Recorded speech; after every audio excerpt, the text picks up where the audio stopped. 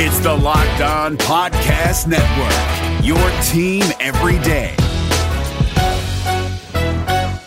Support for this podcast comes from WGU. Do you want a more skilled, loyal, and effective workforce? Consider a partnership with Western Governors University. Over 300 organizations already count on WGU for valuable education benefits. Students can fit schooling around their schedules and even complete courses and degrees sooner than planned. And it's all online. Partner with WGU to make a smart investment in your company's and your employees' future. Learn more at wgu.edu/partnerships. Who they think they're gonna beat them Bengals? It is the Locked On Bengals podcast with your hosts Joe Goodberry and Jake Lisco. Find us on Twitter at Joe Goodberry and at Jake_NFL. Please like, subscribe, and share as we try to grow this community and pump out daily Bengals content just for you. Who they think they're gonna beat them Bengals? Where they play in the jungle, I'm ready to roll my. Who they think they're gonna beat them Bengals? Where they play in the jungle. What up, Bengals fans, and welcome to another episode of the Locked On Bengals podcast. As always, you can find our podcast on the new Himalaya podcasting app, as well as all the usual suspects, Google Podcasts, Apple Podcasts, Spotify, etc. Today we've got a few notes, mostly from Paul Dehner over at The Athletic, summarizing yesterday's OTAs. He had a sit-down with Duke Tobin as well. And we forgot to mention yesterday, while we were reminiscing on Bengals past, Marvin Lewis's comments in a recent podcast. He went on with Adam Schefter to talk about his new position at Arizona State. And Schefter, I thought, gave a pretty good interview. I listened to the podcast, actually, asking Marvin quite a bit about his connection to the NFL, whether he wanted to come back, what his thoughts were on Cincinnati, if he'd be watching the games this year, etc. So we can touch on that as well. Before we get into those topics, a quick shout out to our sponsor, Hotels.com. Joe, have you booked a vacation yet? Yes, we did. You used just this past week. To get rewarded? Of course we did. You know we did. Of course you did. Because you get rewarded.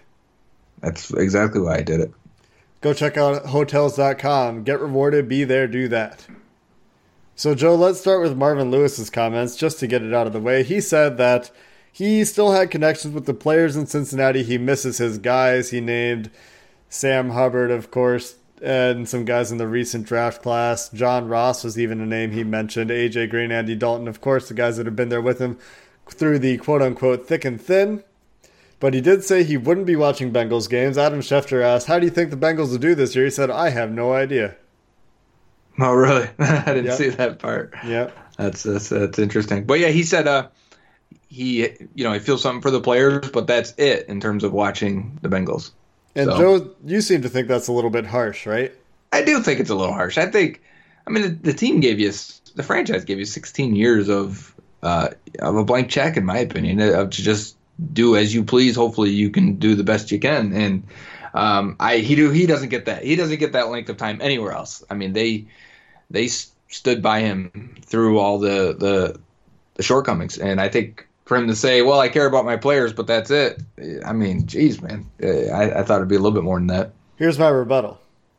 The Bengals didn't give Marvin Lewis what he asked for. You say blank check. I say blank check that has a limit of like a $1,000 withdrawal. Sure. That's a credit card instead, right? Yeah, it's got a pretty low cap on it for a blank check. And I think as far as blank checks go, it's about as undesirable as it can get. Yes, Mike Brown was loyal to Marvin Lewis, and he probably overstayed his welcome in Cincinnati, but I think the only people that were loyal to Marvin Lewis really in terms of giving him everything they had, everything that he asked for, were the players. And that's what this reflects. He often they saved his job how many times? There's that. They saved his job. It's often talked about in the media when Marvin Lewis went out and did interviews that he had a good relationship with Mike Brown, but as with and Andrew Whitworth has said the same thing, but it's hard to believe when some of these guys say, yeah, Mike Brown, he really wants to win. He's doing the right thing. You Sure. can easily speculate that there's some gap between the truth and what they say when it comes to Mike Brown. Marvin Lewis saying he got what he wanted, and he did get some of it, but I don't think he got all of it. And the last bit I'll add to this is the fans have been asking for Marvin Lewis to get fired for at least 4 years, probably longer, depending on who the fan is. And so, sure, yes, he could have acknowledged the fans of Cincinnati, but they weren't good to him. I don't think he feels like he necessarily owes anything to Cincinnati. He did express regrets that he didn't do his job. He said his job was always to win a championship in Cincinnati, and he said, unfortunately he didn't get that done. And I think he, obviously wishes it would have done better. He has professional standards for himself. I guess I just want him to watch this team and watch them win without him. Why would he do that? Think about it as a human, right? You leave a job and there's a little bit of sour grapes. You want to look back at that job and be like, look at how much they needed me. That's the natural human thing to do.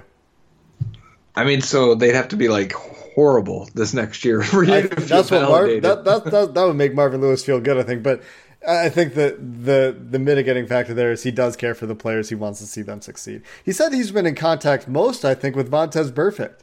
Been trying to get him ready to go.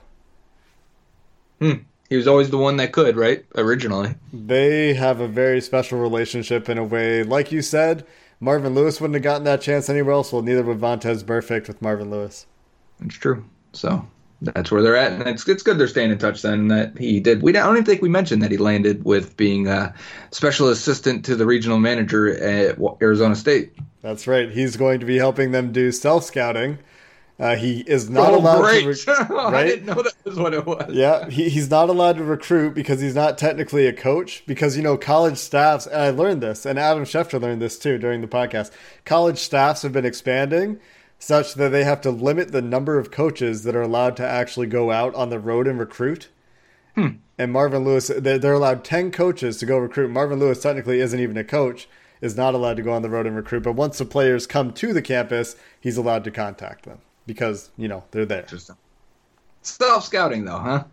That's one of his jobs. That's one of the things they were bad at.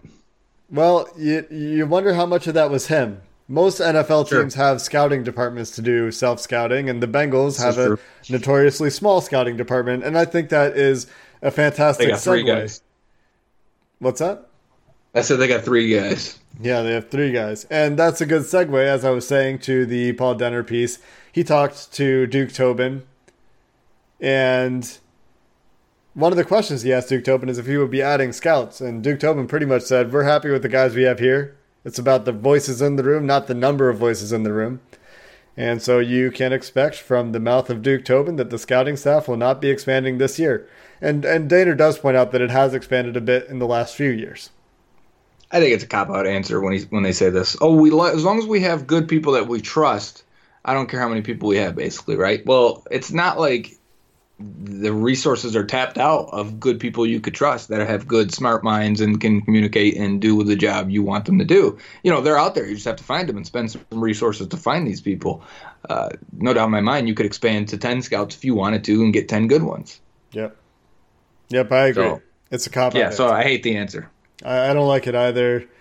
I get having people you trust, and this has been a common refrain from Duke Tobin, but you got to modernize, and I think you need more people for that. So I think that's step number 1. I didn't love that answer. He also mentioned Gerald McCoy signing, gave a pretty generic answer because he can't really talk about players that sign elsewhere, or he didn't want to at the very least. And it sounds like the Bengals just, they didn't get a visit. They weren't even in the top 3, so it's not terribly surprising, but yeah, he made it sound like the interest wasn't mutual. They had interest in him. He didn't have interest in the Bengals, whether that be the city or the money or the team. At least not enough interest, right? Duke Tobin's quote, you're right. It sounds like Gerald McCoy had no interest, and I wonder how true that is. He might have had some. But not more interest than the top 3 teams he ended up being with. Exactly. And maybe if Marvin Lewis was still there, you never know. There's a lot of respect for the defensive coach. He might go see it. I think it wouldn't surprise me at all if the Bengals had a hard time courting free agents with a new head coach. And all of their coaches are so unproven. It wouldn't be surprising if that was an obstacle for them with free agents that didn't have any connection to the coaches on the roster. Well, look at the guys they brought in, were either guys that had local ties or previous coaching ties with assistants. Exactly. So, but that's not out of the norm of what they normally do. They just don't normally have outside coaches helping bring those guys over, the Kerry Wynns and B.W. Webbs. And they usually have had more experience on the coaching staff, too, I would say. Yeah. In terms of NFL experience, especially. Definitely. This is easily the least experienced coaching staff I can remember them having since Marvin got here. And but with that is something we also asked for is the youngest staff they've had. So. Yep.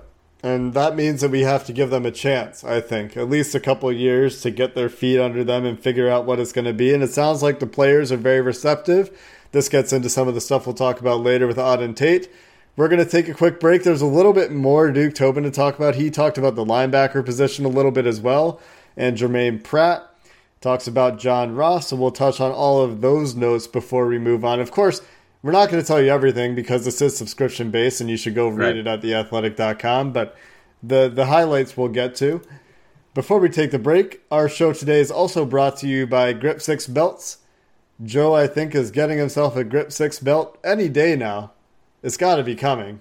I'm expecting it in the mail. No, I haven't given out my address to anyone, so that means it's not coming. That's a smart move for your safety. But for all of you that have dads or brothers that have kids, whatever it is, get them a Father's Day gift. grip6.com/LOCKE for your special offer. They also have a women's line of belts, I believe, so you can check those out too. Or I'm wrong, but I'm pretty sure they have a women's line as well. Anyway, we'll be right back.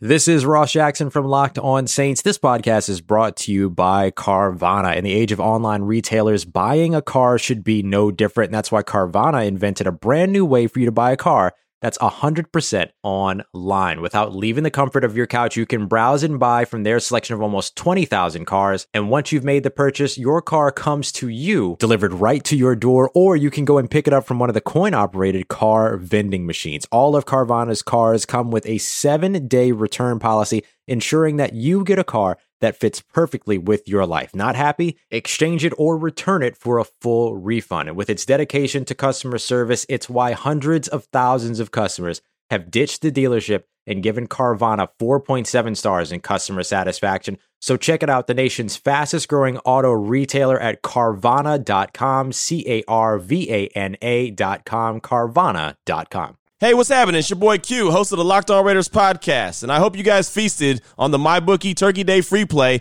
that allowed users to grab themselves a risk-free bet up to $250. It was basically a free shot at trying to double your money. If you didn't get in on that, what are you doing?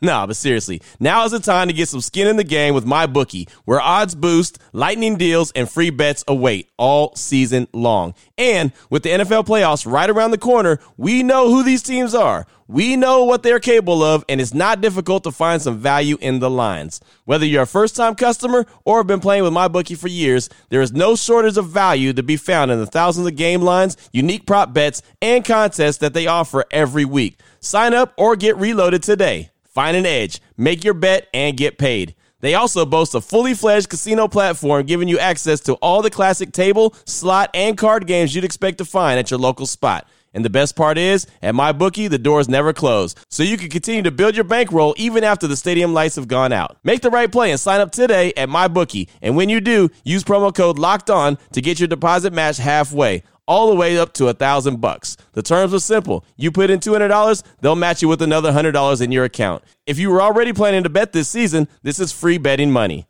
It's winning season at MyBookie, so come join in on the fun and win some cash while you're at it. Support for this podcast comes from CDW and Dell Technologies.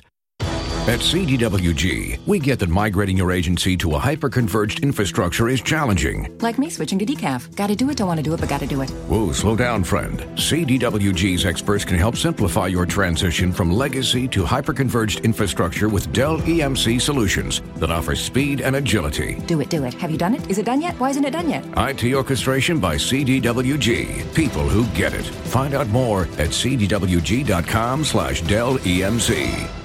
Support for this podcast comes from The First One with DJ Khaled, a new podcast only available on Amazon Music. What's up, y'all? This is DJ Khaled, and this is The First One. We hear from all the A-list music stars like J Balvin, Nas, and Kelly Rowland about songs that didn't change the game, but changed their life. It's almost like sometimes before you even get in the industry, it's like you set up to fail. And there's so many moments where you can win. And the winning is great, but it's so many things that you go through to get to the win. And so much more, who tell their stories about their first hits that took them to the next level, changed their life, overlooked to being overbooked. When I was recording the song, I already knew it was going to be a global hit. And I'm not joking, my G. I really felt it inside of me. I was like, I just can't wait to see it number one. Join me every Thursday with The First One Drops, only on Amazon Music. Let's go. We want the best of both worlds. We want a hybrid. A smarter hybrid cloud approach with IBM helps retailers manage supply chains with Watson AI while predicting demands with ease. The world is going hybrid with IBM. Visit IBM.com/hybrid cloud. It's the Locked On Bengals podcast, and we are back from break. Jake and Joe here. We're still going over Paul Dehner's piece on The Athletic, which we're only going to go over a couple questions that he had and asked of Duke Tobin. The one that I think everyone would like a clearer answer on, or at least some insight to what the Bengals were thinking, was at linebacker, where Dehner asked them, did they do enough at that position? And Tobin responded with, we struggled to stay healthy. This is a quote, actually. We struggled to stay healthy there in that position group. If we can stay up and running, we think we've got guys that can that have some traits that can be effective football players.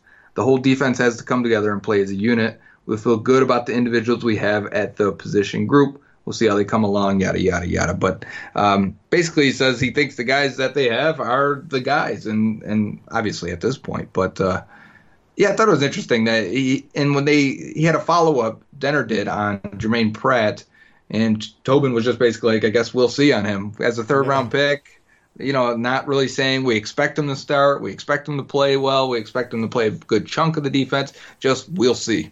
Yeah, he really stonewalled him on the linebacker question, I think. He got a very coach-speak answer here of, we like our guys. They weren't healthy last year. We want them to stay healthy this year, and we'll see about the rookie. No mention of Malik Jefferson. Unsurprising at this point. I think that it would be a surprise. Nobody's mentioned his name throughout all the OTAs. It would be a surprise to me if he makes a dent in this roster outside of just being a special teams backup in 2019. Is he closer to being cut or closer to starting? Cut. Yeah. Yeah. I mean, I think he gets another year, but he's not their guy. He's not this coaching staff's guy. He was a third-round pick, and if he's not putting it together and not learning, they probably feel like, you know what, see ya. But I think he'll probably get another year because he's a second-round player. There's no real harm in keeping him. Third round, yeah. Sorry, second year. Yes, I know what you meant. John Ross also mentioned Duke Tobin's been impressed with Ross. He is great in the red zone. He's always, it sounds like he's practiced better than he's played. Is something I took away from that quote. And of course, he kind of said he said the traits have always shown up with John Ross. Right, exactly. So we'll have to see how it translates to the football field. As always, he's always flashed, and he's shown that he can do it in the red zone. At least he has a track record there.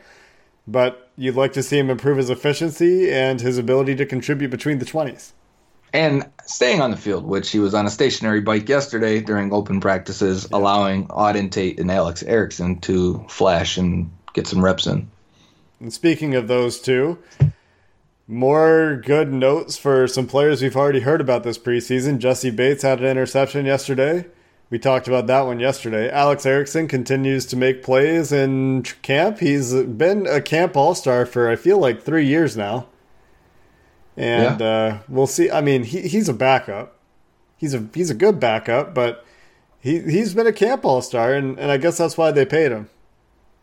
I'd like to hear more on Josh Malone being the one. And you know what I'm happy not to hear of, though, is Cody Core doing more. It's really it's been Tate and Erickson, which I'll take right now. And Hunter Sharp got some run. Yeah, you got to wonder what's going on with Malone. He's also in the Malik Jefferson of his last chance has got to be coming soon. Of course, he's going into his third year, whereas Jefferson is going into his second year. And it could just be that the writers aren't writing about them. We're not watching the practices ourselves. And they're only getting one a week. Exactly. They're only getting one a week. So who knows? But we haven't heard Josh Malone's name. That's right. And but the talk on Tate was good, that he's working on his route running. He feels more confident this year. They at least realize he's a good red zone threat. They said he beat Drake Kirkpatrick on a slant with a little nod to the outside before hitting the slant for a touchdown in 7-on-7s. I thought there was one quote from Auden Tate that really encapsulates how I think the players feel about this coaching staff and the direction they take in teaching. And it goes like this, quote, "Obviously we switched to a different offense, but now I'm able to get it faster, retain it better, pick up things better than I did last year. When Coach Taylor first got here, we started going over stuff. He did a great job of making things make sense, even plays that have options. He makes it all tie together in some ways for us to get it easier on the field. It's actually a better learning experience than it was last year. I got it way faster than I did last year," end quote. I think that speaks to both him and his growth as a player, his maturity as a player, his ability to understand professional football the way it's installed and implemented, the way it's taught. And I think it also speaks to Zach Taylor. He's not the first Bengal that has praised the teaching methods that have come in with Zach Taylor's coaching staff. Right. That's a good thing. We want this. If guys are responding all the time, and this has happened, I think that definitely the second half of Marvin's tenure was, why aren't you playing this rookie, right, would be the question. Or why isn't this young guy getting more playing time? And or why haven't you brought in this free agent? And then his response was, well, you can't always pick up the playbook quickly. It takes a while to digest our system. This guy's just not getting it. He's not ready. Whatever the case may be. He's always had an answer that made it seem like the system was so hard to grasp, or what they were doing was rocket science in terms of getting a guy from the outside to handle it.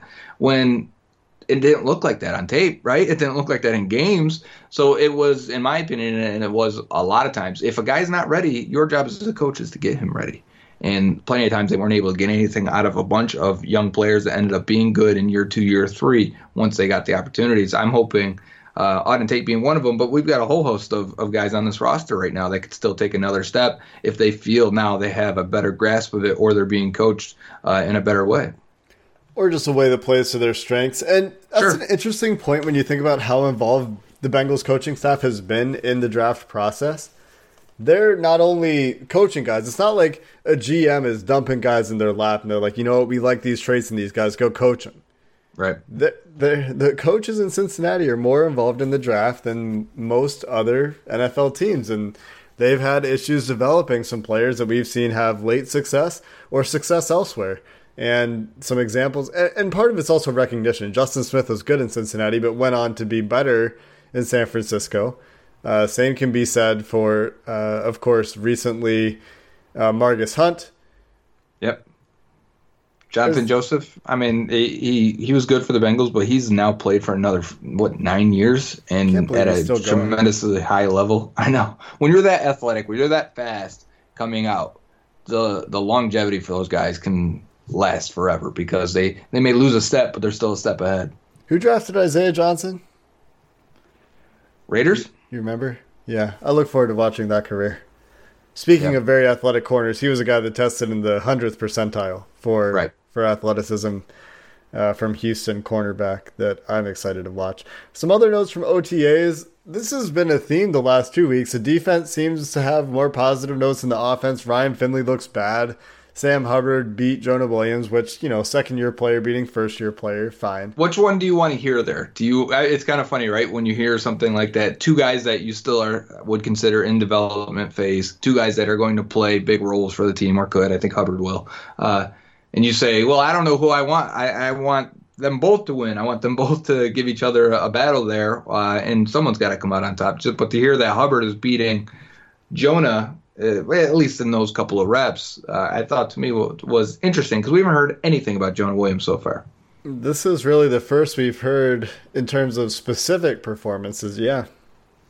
So at least it also tells us where Hubbard's playing a little bit too, coming off the right edge.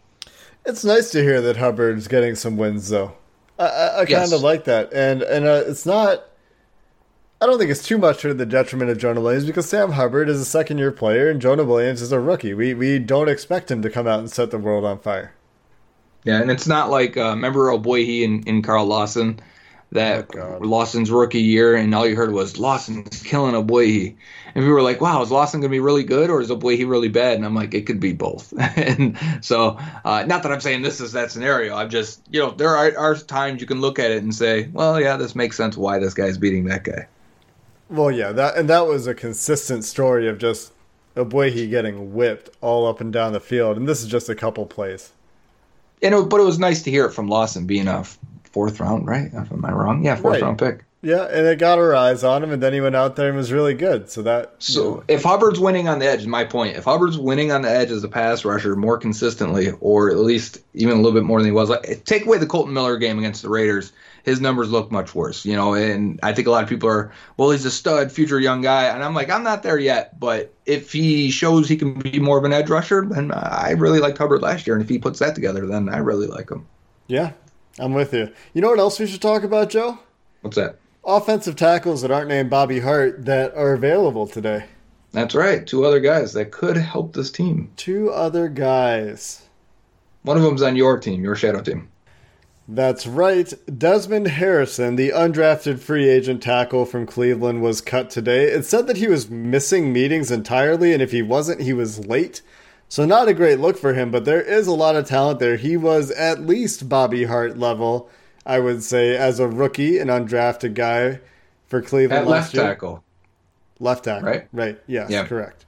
And I think the character questions are a continuation from why he wasn't drafted. This guy's an athletic freak with the size and everything you want, and there's a reason why he wasn't as successful in college, and then as teams did their homework, was not drafted. So this isn't a new thing, and I think it obviously wore thin real quick. Or overtime. I guess I shouldn't say which one it was, but the Browns had enough. And for a team that probably needs help at tackle, I think the Browns could very quickly be in a tough situation there. Interesting that they released him. So I don't know if he'll hit waivers, by the way. So if you think the Bengals should pick him up, it'll have to go through waiver claims, and Bengals are pretty high up there. Or they could wait until he clears waivers because maybe no one will touch him. Sure, but you're not going to get him any cheaper. He's going to be on an undrafted contract anyways. No, I know, but there's a chance no one will touch him. Anyway, the other tackle that was released today not released. Trent Williams apparently really wants out of Washington. This is a Pro Bowl left tackle. All-Pro? Was he ever an All-Pro? I feel like he's an All-Pro. Oh, he's had to be. He's borderline Hall of Fame type. Yeah. Really good player. Still has something left in the tank. Trent Williams is unhappy with the way the Washington Ball Club handled his injury at some point and wants out.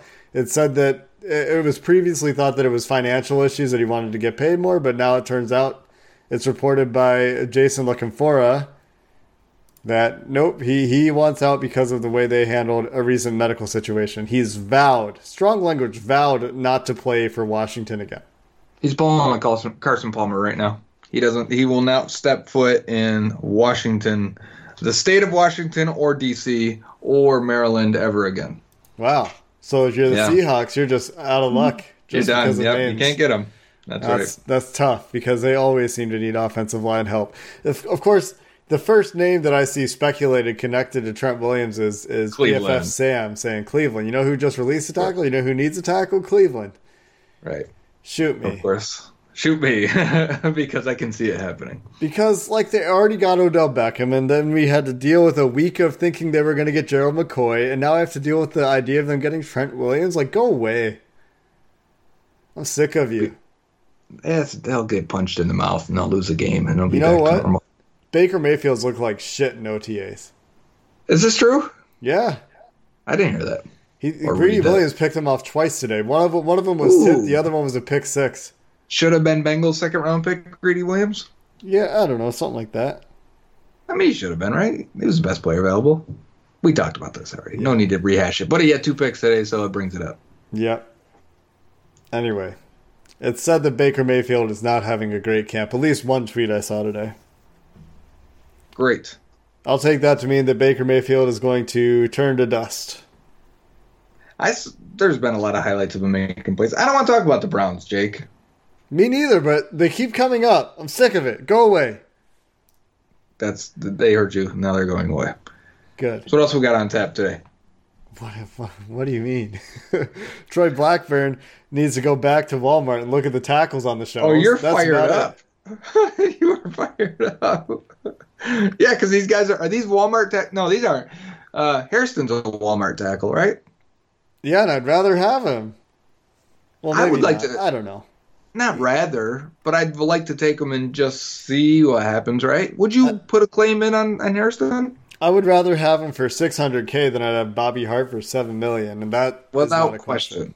It is not a question, because then you could say, hey, maybe we'll be interested in Trent Williams. But currently, no way. Yep. They couldn't afford it. They won't. The Bengals are actually spending a decent amount on this offensive line. For the return on the investment so far from what we've seen, they're overboard. They're deep right now. When PFF does their dollars per wins or whatever for the Bengals offensive line, I imagine that's going to look ugly at the end of the year. It's not going to be pretty. No, that's like easily. Even if they're average or just below average, even if they're better than last year, they're spending a lot of money. Like you said, they're spending a lot of money on that unit.